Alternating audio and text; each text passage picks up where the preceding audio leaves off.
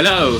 Hey guys, welcome to another episode of Yesterday's Capers, the podcast that you never knew you needed in your life. Yes, that's right. This podcast will take you on the best ever trip down memory lane, talking about some of the greatest TV shows and cartoons of all time. So, let's get started. And joining me as ever is my partner in crime all the way from America. It's Chris. Hey Chris, how's it going? Hey, good. What's up, Abs? I don't know, you tell me. Oh, a lot of the same. Been watching everything we're talking about today, getting ready for that, which I have lots to say. But I also had a chance last night to watch that new Rocko's Modern Life special that hit Netflix. Oh, yeah? Yeah, it's awesome. It's really good. I wasn't sure, but I had heard about, I don't know, do you know much about it? I don't know, but do tell us.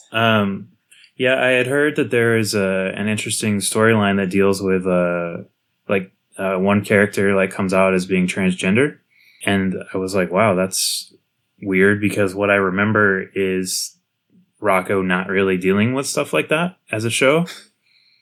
But when you start watching it, instantly it's like, oh yeah, actually, even though they're known for all these crazy, really raunchy stuff that they slipped by the censors, they actually did deal with a lot of stuff. There was an older episode where Rocko figured out his credit card debt, because he's in the show supposed to be 25. So in the special, it's the series ended where Filbert, Heifer, and Rocko had been blasted into space. It doesn't fully make sense, but so they end up getting back down to Earth. But they've been gone for 25 years. And so technology has rocketed up. And so it pretty much is them dealing with what it's like to be thrust into change, whether you want to or not. And so they do a really cool dual storyline with the parents of the character that comes out as transgender, also being afraid of change, but ultimately accepting it. And it's actually done really well. Interesting. Yeah, and the special's only 45 minutes, and I felt I wish it was longer. I read a couple reviews this morning that were saying it got rushed near the end, but I don't agree with that. I felt if anything, I needed, I guess that's a similar thing, but if anything, I just wanted more. I just liked being back in the world. It's all it's really funny. It's great. I can't recommend it enough. If you were it's hard to recommend it if you didn't watch Rocko's Modern Life, but if you did, you absolutely need to watch this on Netflix. It's awesome. Well, maybe down the line, we might even talk about Rocko's Modern Life and compare it with another show, or maybe do it as a standalone. Yeah, I figure we'll eventually get to some of those Nickelodeon shows, so, Absolutely. Yeah, but that's what's been going on with me. I mean, for me, the one thing I started watching, and we're going to talk about it down the line, I think, is Josie and the Pussycats. I have no idea how I came across this program. I had never heard of Josie and the Pussycats until a week ago, maybe. Really? And yeah, I'd never ever heard of it. I don't know what I was kind of looking for on YouTube or Google, whatever it was, but I just came across it, and I see Josie and the Pussycats, and I watched the intro. And I'm like, this is so Hanna-Barbera. It has all of the makeup of a Hanna-Barbera cartoon. And it seemed really cool, because it's an all-girl group. It's got one black girl. You got who's playing the tambourine, and she ends up being the smartest one out of the group. Mm-hmm. It's very, very Scooby-Doo-ish. Yeah, I think it's Scooby-Doo, but with a little bit of music. That essentially was Josie and the Pussycats. Yeah. And yeah, the intro is it's so cool. It's Josie and the Pussycats, Josie and the Pussycats. But like I said, we're gonna do an episode on Josie and the Pussycats down the line. So if you guys did know about that, or if you didn't know, you're gonna know, and it's gonna be pretty awesome. Yeah, well, I'm sure we'll get into the movie also. Oh, absolutely. See, that's the thing. That's another thing I learned about as well with Josie and Pussycat. They did movies and... Yeah, there's a lot. Yeah. Right, so we're going to switch it up this time. So we're going to start with the head-to-head first. So first up, we've got from the UK, Microsoft. Oh, boy.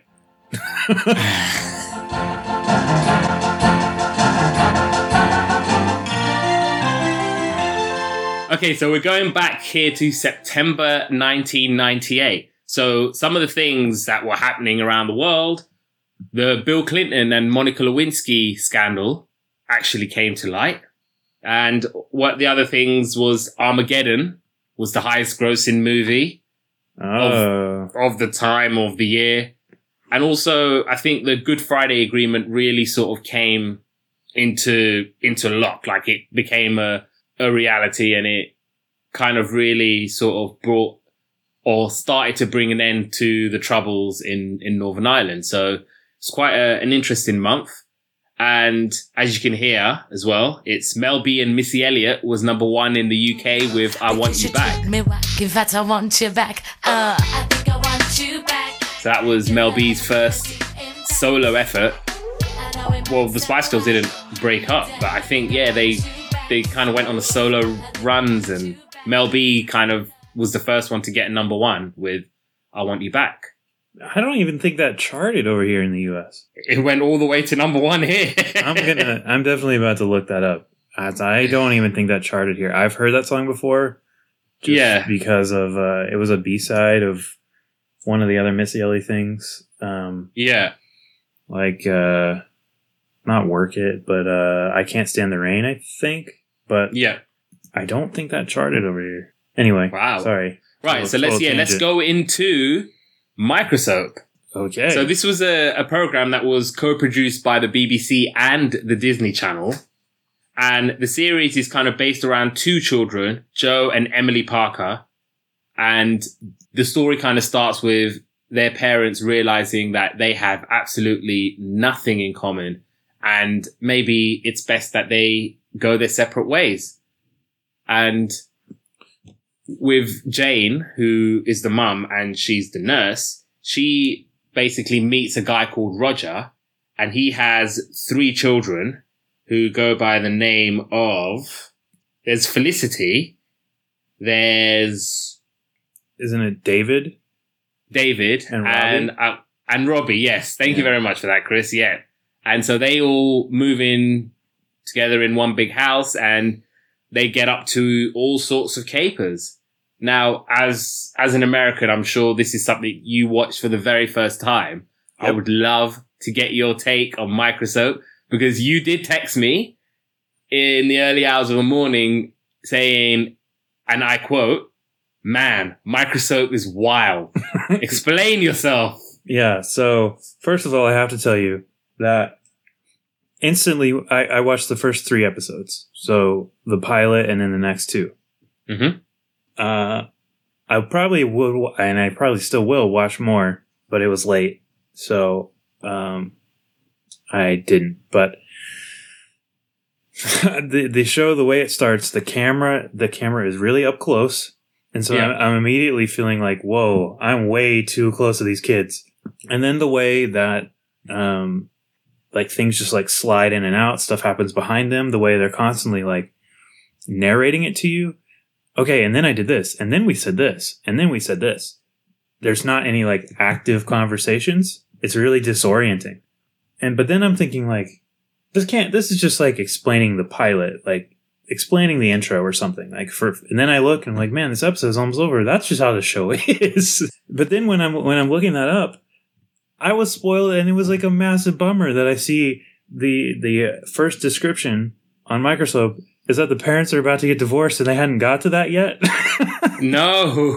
And I was like, oh no, that sucks. I mean, yeah, they did kind of drag out the divorce part a little bit. So I think they kind of went through the first series with just them being separate, and obviously they're dating other people, but it happens in the first episode. But they spend most of it talking about how they met and how they got married and what it was like living together.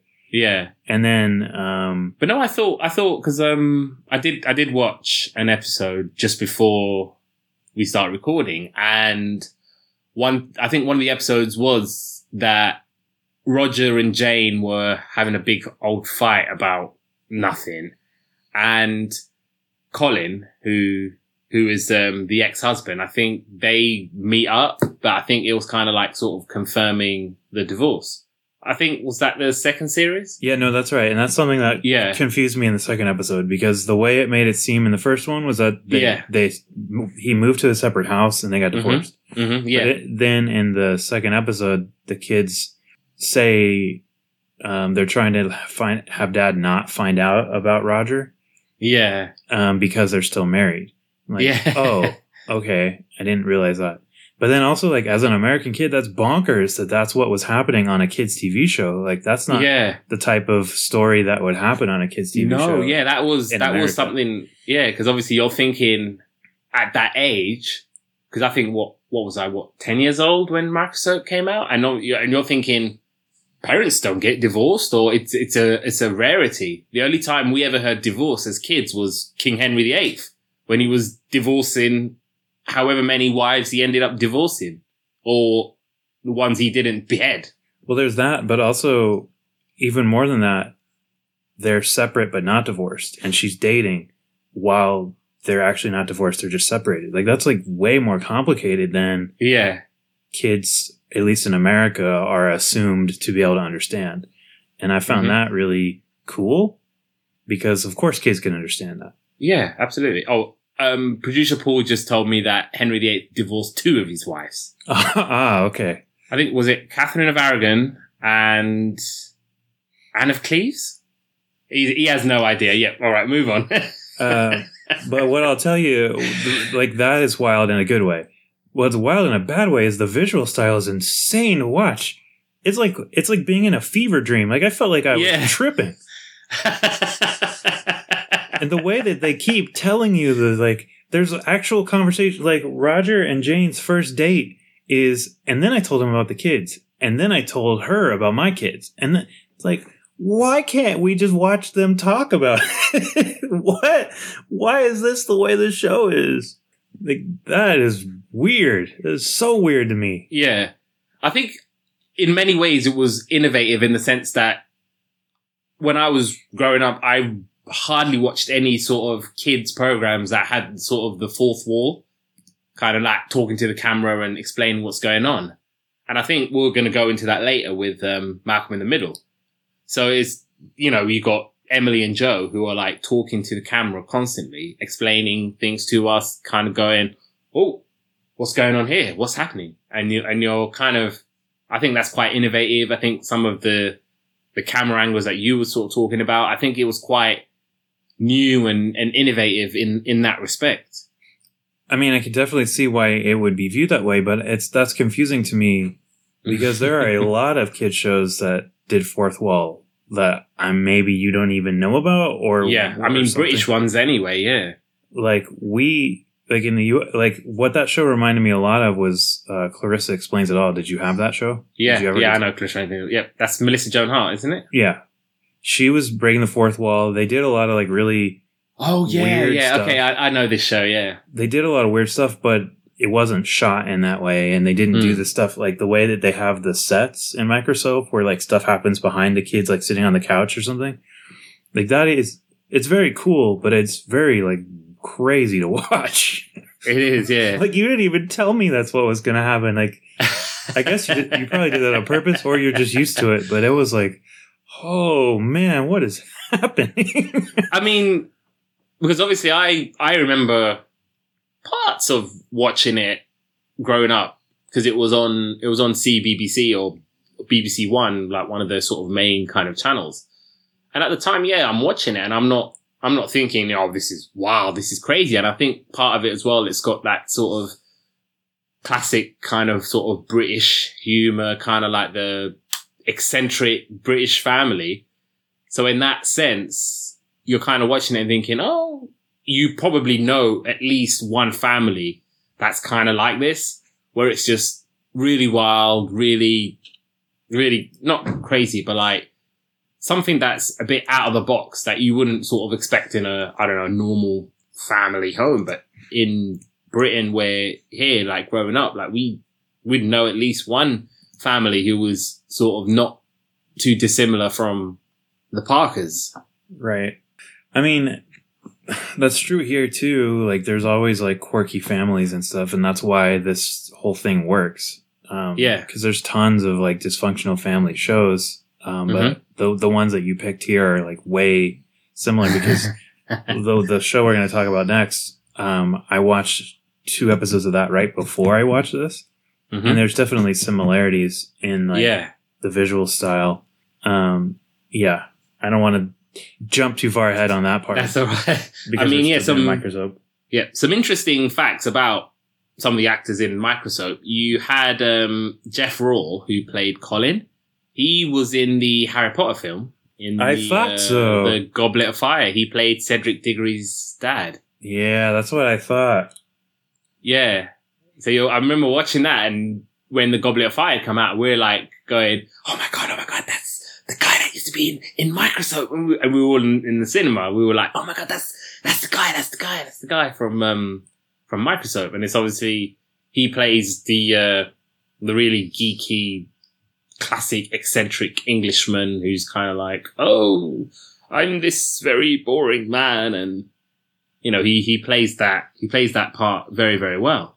And also with Rebecca Hunter, who probably had the most success after Microsoft, she joined a pop group called All Stars, which is not particularly an original name for a pop group. But yeah, she joined All Stars. I think they had their own TV show called All Stars. Again, didn't take much thought. But yeah, they had some songs. One was the soundtrack for a Scooby-Doo film called Bump in the Night. I'm sure you'd love it, Chris.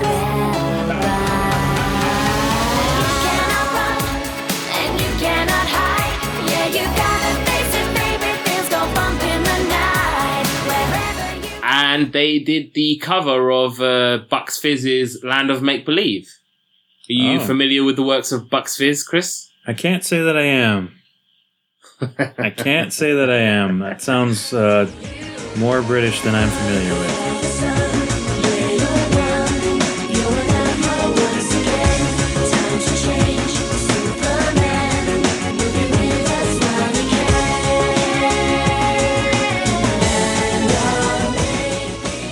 Yeah, I believe they won Eurovision back in 1982. Eurovision Song Contest, that is. Yeah, I only found out about Eurovision just this last time because it was all over Twitter. I didn't even know it existed before that. Really? Yeah. I mean, that in and of itself could be a podcast, but we won't go into that now. We'll segue nicely now into the other eccentric family, and this time we're going to the year 2000 and June. This is when Me, Myself, and Irene hit the cinemas. It's an absolutely cracking film. Yeah, it's a good and one. The number one song in America was "Try Again." Aaliyah and Timbaland. Yeah. It's been a long time. The current favorite song of every NBA team to play when they lose. First you don't succeed. Yeah. Dust yourself off and try again. You can dust it off and try again, try again. 'Cause if at first you don't succeed. Great song. And Even Stevens made its debut. Again, it's another Disney Channel sort of production.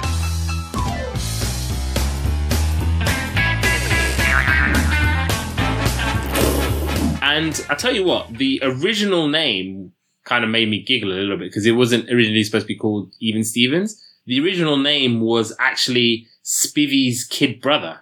Oh, wow. Wow, Even Stevens is so much better. Yeah, I'm not sure who Spivvy is in this context. Was that supposed to be Ren, maybe? That was possibly. They changed the name or something? It must be because it can't be Lewis.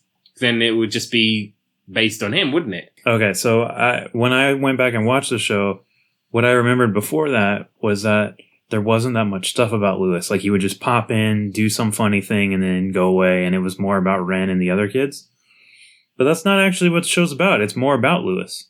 Yeah, I was going to say, particularly with like I said, the first sort of earlier on episodes, it was all just about Lewis getting up to something, and Ren will somehow get in the way, and she would always sort of prevent Stephen Lewis, rather, from getting up to all sorts and completely like messing up, and she's the kind of the goody two shoes, and Right. and she's like obviously the kind of the model student, and he's like I was going to say middle child, but he's not the middle child, but he's like the classic sort of one where he's not nearly as good or as talented as his family, but he always tries to find his way, and he's always trying to break out of the pack, and he's always trying to make an impact in his own way. Yeah, and most of those ways are not great. They don't go that great. Like I watched one where he hires a butler, and he definitely doesn't have the money for that, but he's pretending he does until the check bounces. And then he has to be the butler for the butler to pay him back. It was pretty funny. It was good. Yeah. You know, and then the butler is sitting there in Lewis's room playing video games with Beans. And he's like, it's just so hard to find good help these days. That's my Beans. It's not very good. Yeah, it was a good one. And I also watched a different one that sort of tried to flip it all on its head, everything you just described, where they find it's like $4,000 or something in the yard of the school. It's like a briefcase full of cash. I just don't remember the amount, like around $4,000 or something. It's Lewis and I think Beans that find him. There's another kid too. I can't remember what his name is. That other one that's around them sometimes too. Has he got the redhead? Yeah. Oh, the redheaded kid. Oh, I can't remember his name, but they find it, and then they go in, and like Ren and some of the other girls, there's like 7 of them. They're like deciding what to do with it, and they decide, okay, we'll split it. But then Ren is like, no, we need to like, it's probably somebody's money. We need to like turn it in, and someone will claim it. And so on the way to turning it in, she actually spends it on these like fancy pants, and then this like priest from a charity shows up with this kid with pants that have holes in them and like makes her feel bad, and it turns into this whole thing. But she's not able to return the pants that she bought with the money. So the episode just kind of ends that she spent the money from this charity. Wow. Yeah, it's really weird. I thought Goody it was going to be Ren. Yeah, I thought it was going to be that she ended up having to give the money back or something. But then they give you a big twist that like, oh, that was all. They like rewind pretty much like 15 minutes of the episode, and she doesn't actually buy the pants. She turns it in. Somebody does claim the money, but they get to keep the briefcase, which is like, whoa. And so then that made me feel like, because I watched those 2 episodes I was describing. I watched one before Microsoap, and the second I watched as I still had the show queued up on my phone. I actually watched that one in bed after I watched Microsoap. And the way it looks visually is not that different from Microsoap, actually. When I saw it second, I mean, it makes sense that they both were partly Disney Channel. Like some of the camera angles are the same, even though even Stevens doesn't get quite as close up on the characters. And it's shot a little bit more like an American show. Still, they do a lot of like really weird visual stuff, like the rewinding thing I was just talking about, or there'll be things happening in the background. Like the kids will be standing in the hallway, but like a giant dinosaur thing, like that's like built out of like paper mache, will just like go in the background, like just because it's like a interesting thing to look at, or whatever. It's just a weird joke, and that's something they would do on Microsoap. So I meant to initially just go, oh yeah, what is this episode, so I can like remember. But then I ended up watching the whole thing because I was so like struck by how similar it actually was visually, and it made me feel like, oh, maybe I'm just being a terrible American looking at this weird British show when actually it's not that different. Yeah, I think you kind of hit the nail on the head in terms of like Disney Channel. I think it's kind of like the typical Disney Channel family show where they'll just have like crazy storylines, really spoofish, with the camera angles being all over the place as well. It's one of those where they kind of use the same technique or the same style, but it obviously had different families and different scenarios and right, all that stuff. Yeah. Yeah, I mean, they don't do any fourth wall stuff. They don't talk to you, the viewer. No. But other than that, it is actually pretty similar. Yeah. And I found that pretty interesting. I was a little older than like the age for that show when it was like on, but I have a sister that's a lot, she's 12 years younger than me. And so she would watch it a lot. So I did see episodes like walk through the room when she was watching it. Because what year did you say that was? It was like 2000. It was 2000. Yeah. So I was like 17 or 18. So, by no means too old to watch the show. I obviously watched it last night, right? But absolutely not. It's mostly geared for someone more my sister's age at like 9. Mm-hmm. I clearly my memory wasn't that great about the show. So that was interesting. Yeah. But I mean, for me, the pilot was the one episode that I kind of liked, and I think it kind of set the tone for Even Stevens. So it's basically he trades a date. Basically, Ernie Morton has this really cool baseball card that Lewis wants. Mm-hmm. And Ernie Morton really likes Ren. And so Lewis is saying to Ernie, I will get you a date with my sister if you could give me this really, really cool baseball card. And basically, Ren is thinking, oh, this is part of a Dr. Friend club that's going to make her the number one student. Whereas it's all a ploy so that Lewis can get this really, really fancy card. And I think the other one actually is basically my best friend's girlfriend. And basically Lewis's friend, Alan Twitty, he gets a girlfriend and he hangs out with the girlfriend way more than Lewis. And they invent this really cool game called Foam Hunk Dumpster Diving. Have you heard of that? Yep. And basically the girlfriend thinks that it's stupid and thinks that Alan is stupid for wanting to play that game. And so they just end up breaking up because he's obviously like, oh, I'm not stupid. This is cool, whatever. And obviously Lewis is very, very happy because he gets his best friend back. And I think it's worth mentioning that Lewis was played by, maybe you've heard of him, maybe you've not. Shia LaBeouf? Yeah, I mean, I'm not sure he did anything. Sounds a little familiar. He might have been kind of famous. I'm not sure. Don't think he did much after Even Stevens, did he? Yeah, he definitely didn't star in a giant franchise and then go a little off the rails. That definitely wasn't him. You know what? There was actually an episode called Raiders of the Lost Sausage, which is basically Lewis smashes a hole in his basement wall and it kind of finds a tunnel underneath the house. And apparently with some research, they found out that a famous sausage maker used to live in the house. And his father gets involved and they're out there in the middle of the house looking for this mysterious golden sausage. So obviously it's kind of a riff or a play on Indiana Jones, especially with the title, which you kind of mentioned as well. He ends up joining, which is quite funny when you kind of think about it. When I saw the episode title, I was like, Raiders of the Lost Sausage. I'm like, surely this is not going to be an Indiana Jones thing. And it ended up kind of being an Indiana Jones thing, which I thought was quite hilarious. Well, that's actually not even the one I was talking about because I completely blocked that Indiana Jones movie from my memory. I was talking about Transformers. Well, I paid good money to go see that in the cinema, so... The Indiana Jones or Transformers? The Indiana Jones. I know, I did too, and then I was so disappointed, but that's a totally different topic. Yeah. And not his fault. He was good in it.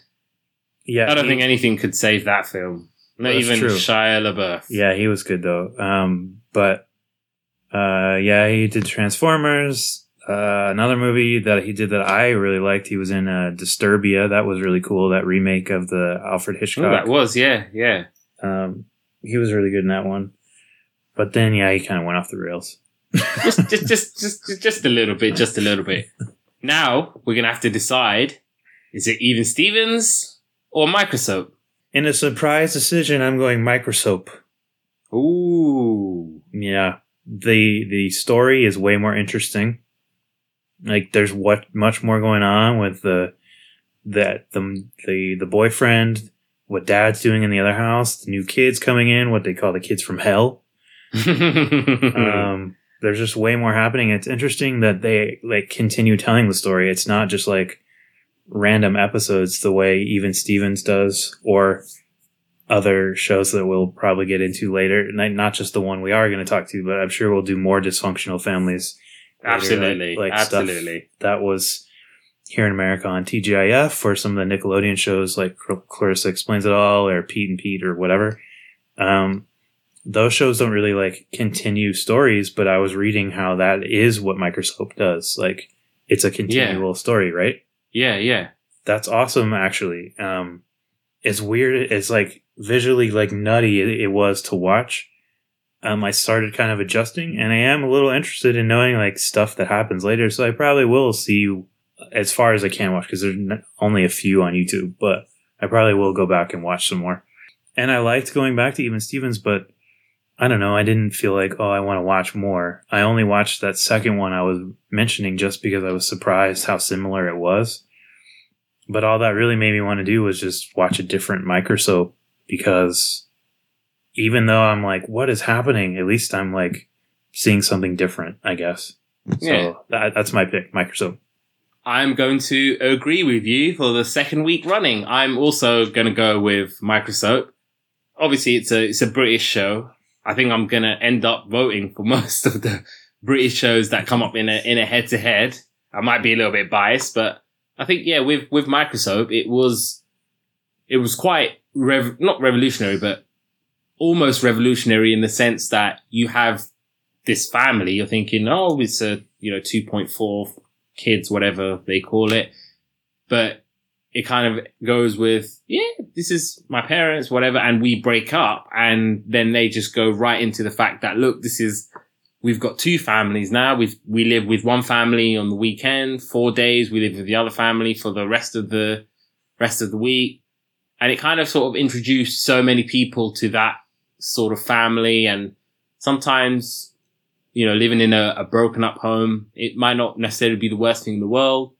You get new brothers and sisters, you get new parents, and it's got that sort of classic tongue-in-cheek British sense of humor. It's kind of got some really, really cool episodes. I think there was one episode, which I don't think we talked about, of Microsoft, where there was, do you remember the Fresh Prince of Bel-Air episode where Will finds out that Hillary isn't going to college anymore? Mm-hmm. And he blackmails her, and then at the dinner table, he's making her say, oh, I'm this and I'm that, and there is actually a Microsoft episode where David has something on Joe, and at the dinner table, he makes Joe go, I'm a baboon, and, is a similar episode to the Fresh Prince of Bel-Air episode, which I thought was kind of cute. So that's probably one episode you guys should all get back to watching. And also, I think with Microsoft, with some of the kind of actors and actresses, they've gone on to kind of do some really nice, cute things. Like I said, we mentioned with Emily or Rebecca Hunter. She was in All Stars. She starred in Family Affairs, which was like a soap in the UK. So they kind of did okay for themselves, and they didn't go off the rails like a certain Shia LaBeouf. Yeah, they handled it better, it seems. Absolutely. Yeah, I'll just say, like, the closest to, like, merging families show in America that I can remember was Step by Step. Is that a show you had? Step by Step? Yeah. I only know the New Kids on the Block Step by Step. I don't know a program called Step by Step. Well, that song is probably better than the show. The show was pretty the show was pretty popular, but it didn't age that great. All of those, that's one of the ABC TJF shows. Like, it was played during like after Full House or Family Matters, stuff like that on like Friday nights.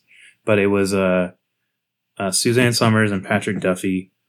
They both had kids from a different marriage. They were divorced. They met and they get married, and then they have to figure out how to live together. Yeah. But it's a classic American 2-camera sitcom, like filmed in front of a studio audience. Mm-hmm. The jokes are real cheesy. The writing's real cheesy. And like, there's not really like, each episode is like insulated really, except for occasional like Urkel from Family Matters visits the house or whatever, and it would be like an event. Microsoap, even in the small ones that I watched, do significantly more storytelling than Step by Step ever did. That show was on for 6 or 7 years, if I remember right, like a really long time.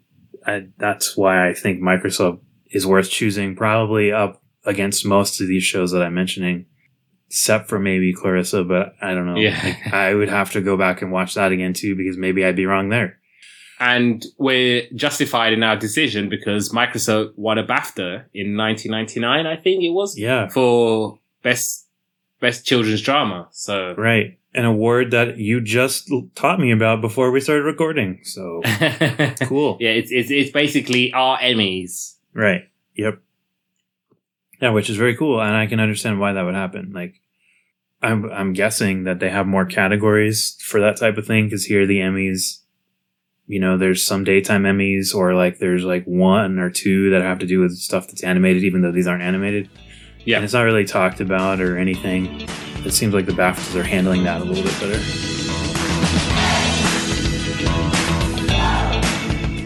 Right, okay, let's move on to the special show. And this week, it's Malcolm in the Middle. So let's go back to January 2000. So this is the millennium. So obviously Y2K was the whole, oh my God, the world's going to end and everything's going to fall apart. But it kind of passes without any serious malfunctions or computer failures or nothing like that. Also, the Millennium Dome opened its doors for the first time. Now it's called the O2 Arena. One of the films What is that? Oh, the O2 Arena is just basically, I don't know how to describe the O2 Arena. It's just a place where there's like a bunch of restaurants. They have like concerts there. They have wrestling shows. So basically when WWE come to town, they mainly go to the O2 Arena. It's just basically a nice sort of hall where, people go and watch stuff. Yeah. So that's in London? In London, yeah. Oh, okay. O2 is basically a mobile network in the UK. Oh, okay. So it's like American Airlines Center or something where there's like something like that, yeah. Sports or stadium Verizon or like, Center. Yeah. We have a lot of... Okay, got it now. Cool. Sorry. Yeah, because obviously I think Verizon's a telephone network, isn't it? Yeah. It's mine, actually. I think Paul's getting really bored and just wants us to get on.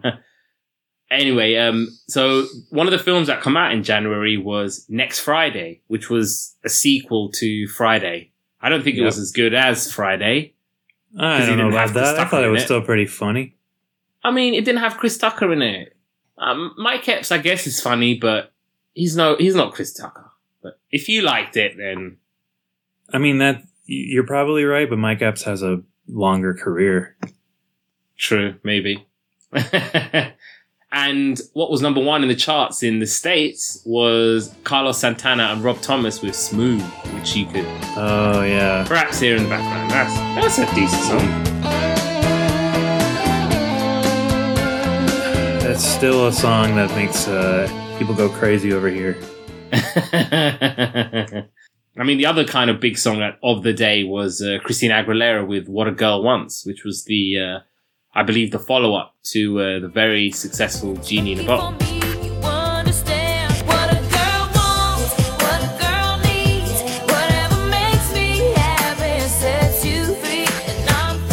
Sure. I remember What a Girl Wants, but I don't know what order it happened in her career.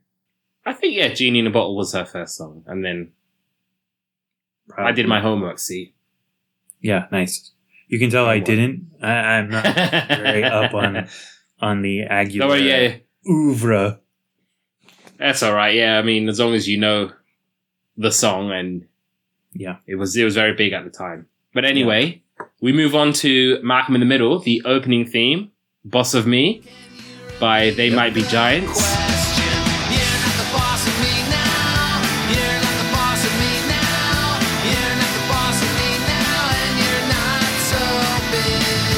Yeah, you can't see it, listeners, but I'm wearing my They Might Be Giant shirt. Are you really? Yeah, man, really. I got it when I saw them in concert last year. You saw They Might Be Giants in concert? Yeah, of course. I mean, as of a few days ago, prepping the episode, I obviously I know the song. Yes, no, maybe, I don't know. And you repeat the question. Yeah, so I know that, but I didn't know that there was still a touring band and they're still making hits or music. Well, I don't know if you could ever consider them a band that made hits, but they had one pretty good one, to be fair.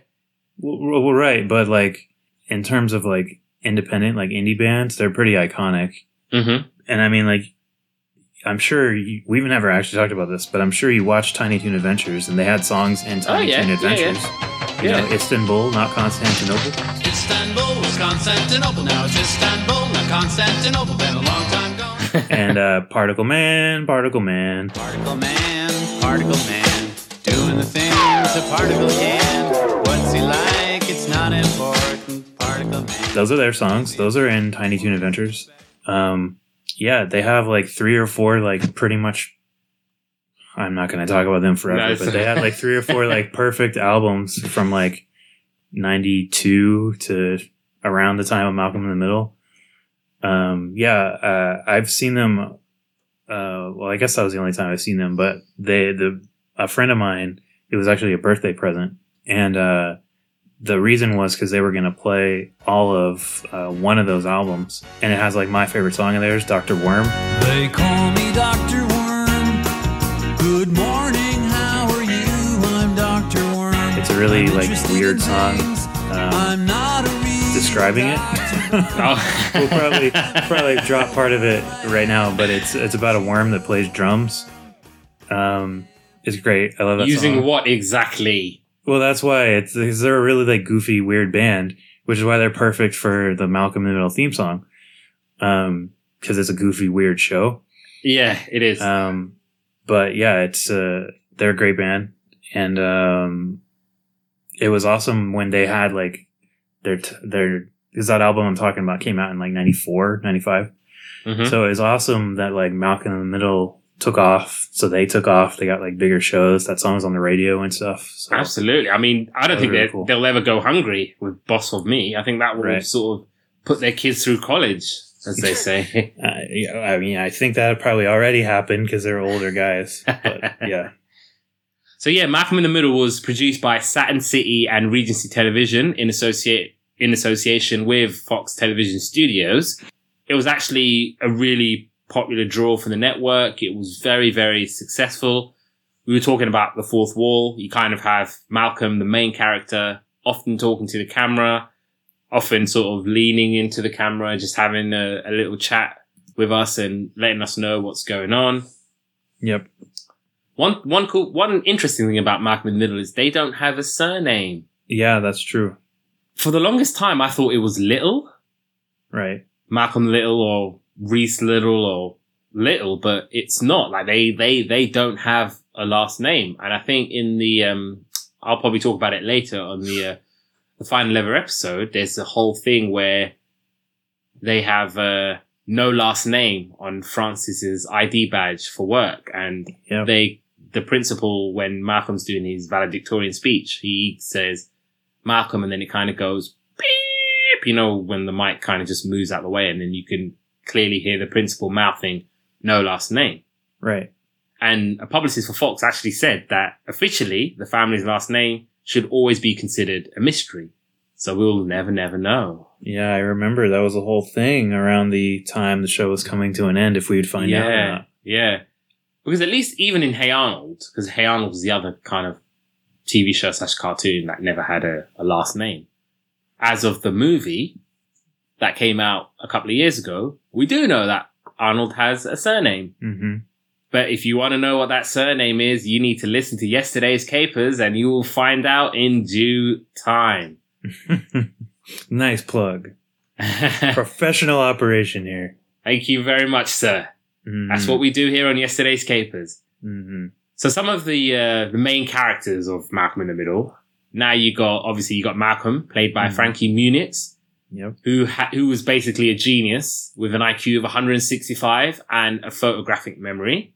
Right. You had Hal, played by the brilliant Bryan Cranston, who I didn't know, but when I was doing the research on Malcolm in the Middle, he comes from a rich family. And the rich family never approved of Lewis. And so he basically cut himself off from that rich family. And so they, as we know in Malcolm in the Middle, they're a poor working class family who are struggling always to kind of make ends meet. And he's got this sort of rich family, but they never really get in the picture, or they never really get with Lewis being his wife. So that was an interesting thing. And obviously Lewis, played by Jane Kaczmarek, obviously she's like really hot-headed and stubborn, and Malcolm Reese, with that kind of stretched voice. I can't believe you would do this to me. And it's just really stretched. Yeah, it's really exaggerated. Yeah. Malcolm Francis. Yeah. That's my horrible impression of Lewis. Yeah. And Lois is sometimes the funniest part of the show. Yeah. She's a battle axe, a proper battle axe. Yep. And Francis, who is the first son, he's just basically a wild child who ends up going to military school. Mm-hmm. And then obviously he kind of goes on this mad adventure across the country. And do you know the name of his wife?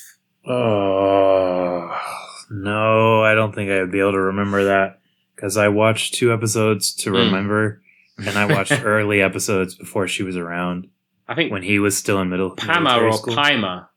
Something like that is the name, yeah. Right. And one of the interesting things about Francis is that his parents, when he was born, they enjoyed a promising middle-class, comfortable lifestyle before he was born. And that dream kind of died when he was, being really difficult and destructive. Right. Probably even more so than Reese or Malcolm or even Dewey. Which, moves us nicely to Reese. I just love in the last episode how he dreams to being an assistant janitor.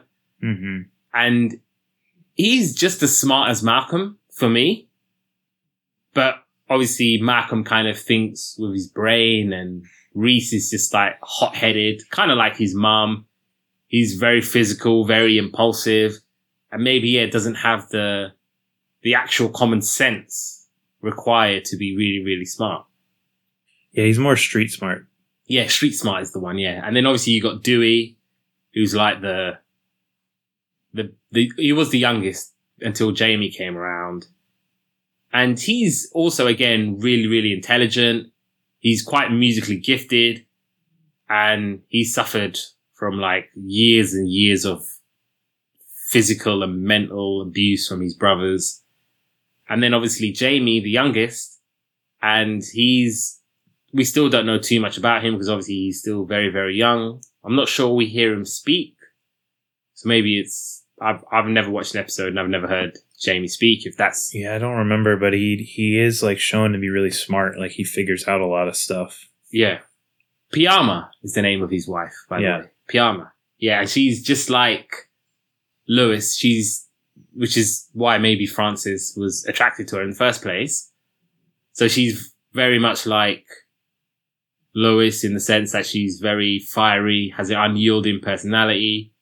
Mm-hmm. And then another character worth talking about is, what's his name? Stephen. So Malcolm's friend, who we discover only has one lung, which is why he always talks with a breath and you're waiting forever for him to say a word or tell a joke. Right. But yeah, it's because he only has one lung. Yep. That's why. He always makes me laugh. Yeah, and every time he's like, he's trying to tell a joke, and it's just like, 2 men.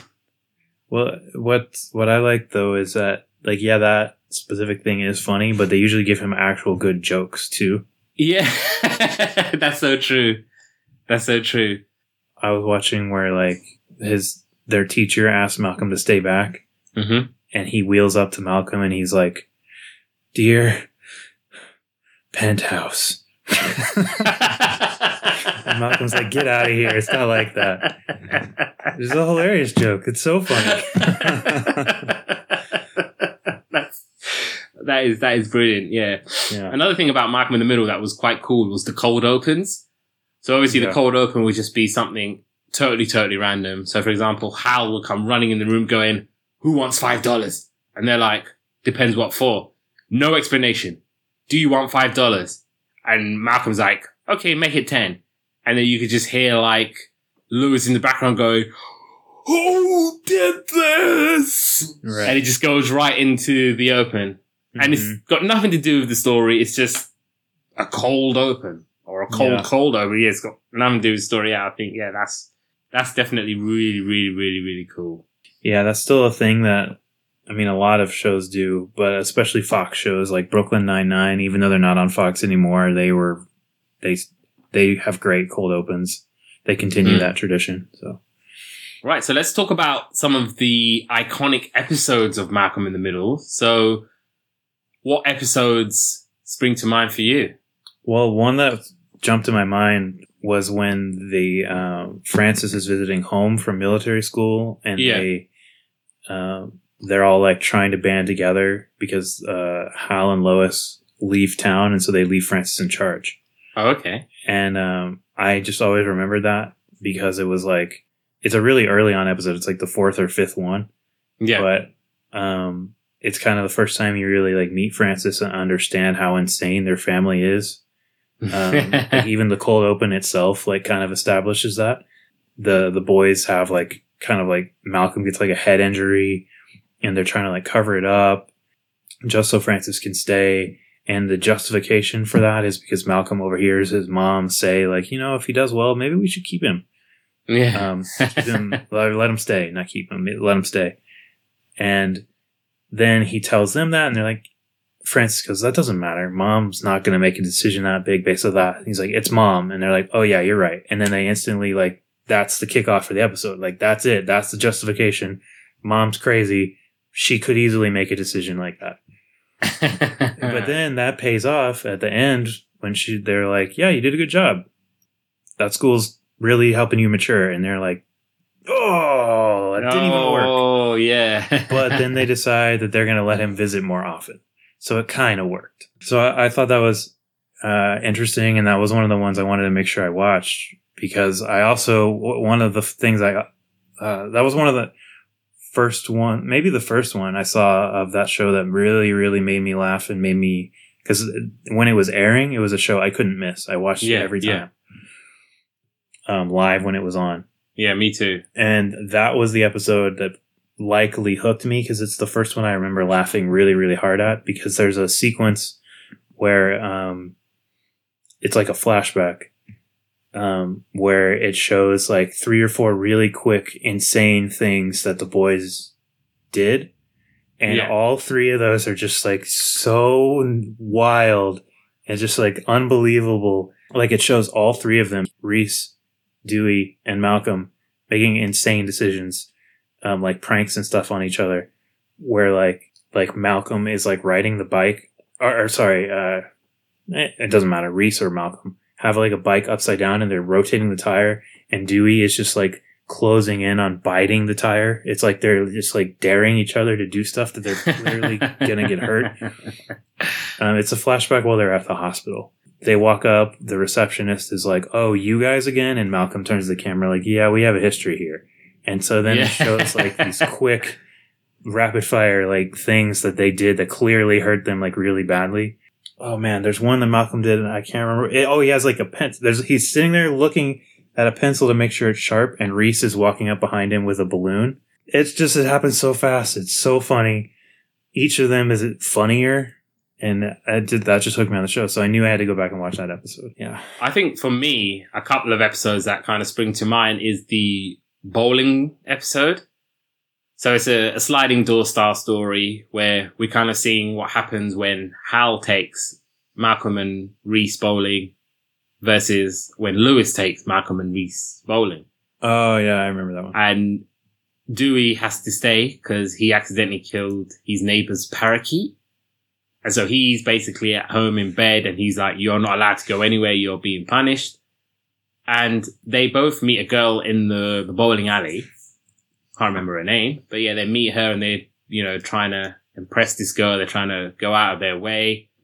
In the situation with Lewis, she's just basically being this annoying mum and she's chaperoning all of the kids and she's like trying to give encouragement to Malcolm, but he isn't really very good at bowling and he's just getting really, really annoyed with his mum. And then he becomes like the laughing stock of the bowling alley.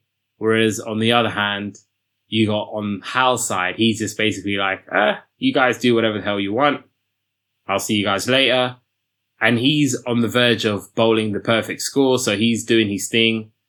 And Malcolm's having a much better time because he gets to go somewhere private with the girl. And he's, thinking, oh my God, I'm going to get my first kiss or whatnot. But he ends up getting stuck and he falls right into the lane where his dad is bowling and his perfect game gets ruined because of Malcolm.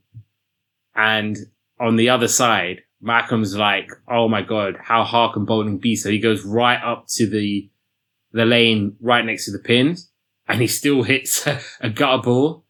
And in like both scenarios, he's kind of like, I love bowling. And on the other side, it's like, I hate bowling. And at home, Dewey just makes a fool out of Hal. So he puts him to sleep and then he orders him pizza and he's watching TV.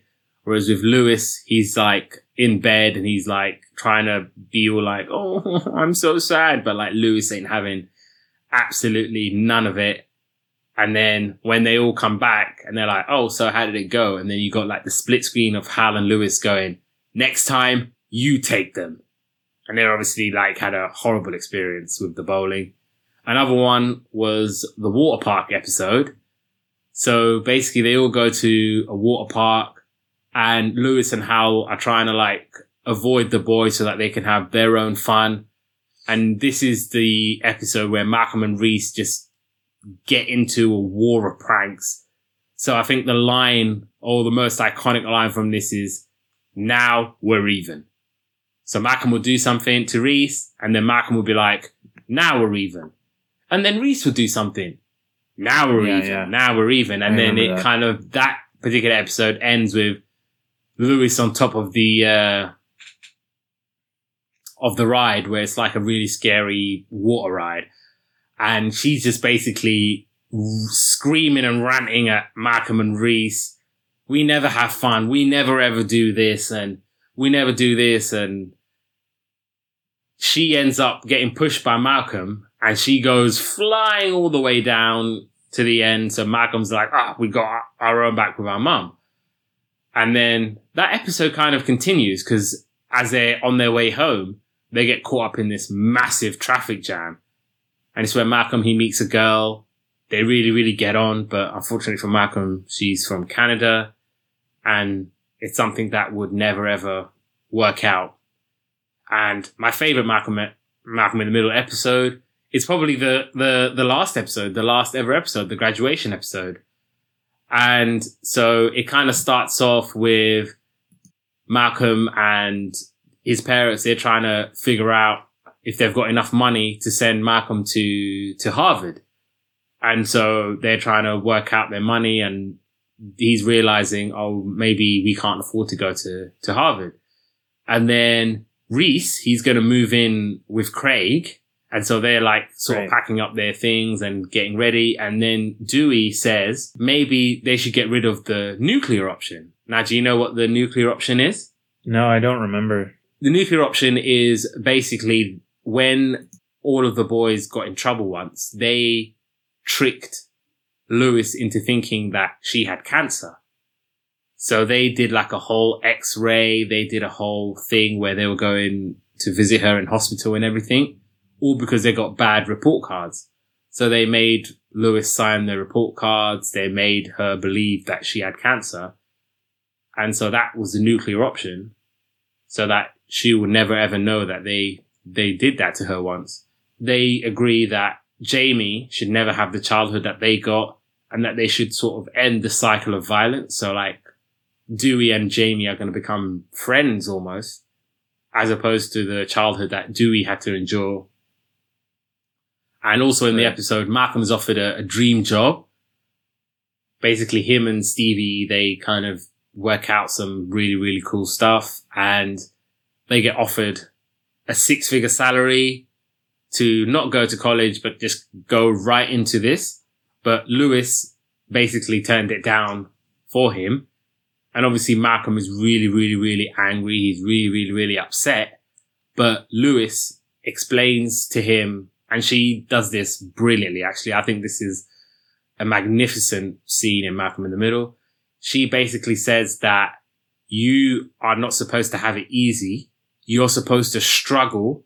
You're supposed to realize and understand that you are a poor guy who comes from a poor family. And when you become president, you're going to be the best president because you're going to be best placed to understand why you went through what you went through. And you're going to realize that the struggle, it sucks, but you have to struggle, and you're going to have to sacrifice, because that's how you're going to be best placed to help the people. And so that's the plan for Malcolm. You are going to become president. You're going to go to uni. You're going to work however much jobs you're going to have to work. You're going to have to struggle and toil and do everything you can to realize this. And also, I think another thing to mention, like I was saying with the ID badge, we see that Francis has an ID badge. He's got this job. He's got this really secure 9-to-5 job. He's really, really happy with it. But he doesn't tell Lewis because he wants her to just kind of like suffer. And because she thinks that Francis is unemployed. He's like, look, do not tell my mom that I'm in this really, really, really happy job. Reese ends up getting the job at the school as the janitor.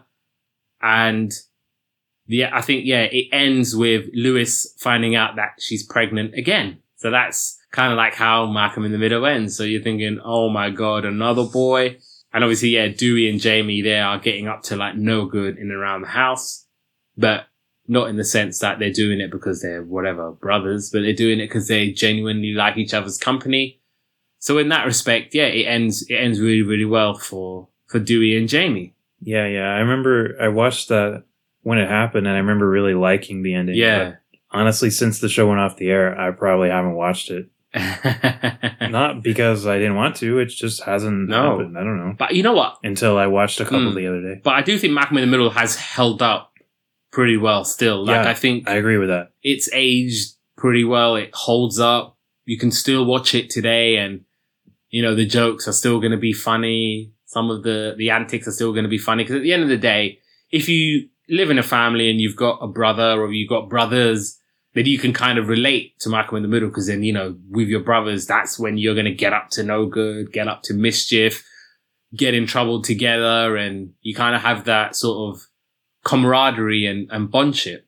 That's one of the things from Malcolm in the Middle that I really, really like, is that, okay, there might be loggerheads most of the times, but you kind of got that brotherhood and camaraderie between the brothers, and together they're causing mischief, and they're doing the absolute most. And it's most of the times it's hilarious and it's brilliant to watch.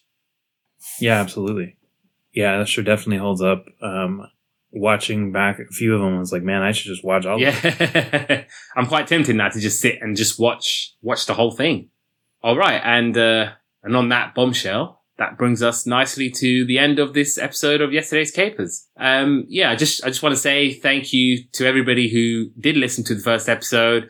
Thank you to everybody who sent really nice comments, really nice things. It's super humbling to receive those messages. It's super nice that people are listening to this podcast all around the world, because that's what I aim to do. I try to get this to as many places in the world. I'm sure that there's something for everybody. So please carry on watching. Please continue supporting it. And I will continue to make this the very best podcast I can for each and every one of you. So thank you very much. You can follow us on Twitter at Yesterday Capers, not yesterday's, Yesterday Capers. You can follow us on Instagram at Yesterday's Capers 1. And we'll be putting up some really, really cool stuff on YouTube. So you just go YouTube and type Yesterday's Capers, and there'll be full interviews. There'll be little clips of myself and Chris, and you'll get all of that good stuff. And Chris, where can we find you on socials? So on everywhere, I am Cool C is my @ handle. So Twitter, Instagram, really anywhere. I always do that. It's my old DJ name, but I haven't been doing that since 2011. So just I am Cool C, and you can find me. Cool. And you can find me on Twitter at Abdullah Molim, all one word. And you can find me on Instagram at Abdullah_Molim. So yeah, get to follow in, and we'll put up some really, really cool content, some really, really cool stuff. So yeah, thank you very much for listening to this episode of Yesterday's Capers. We'll be back next week with another one. So make sure you're listening. Take care, and cheers, Chris. Thanks, Abs. Cool. All right. Take care, guys.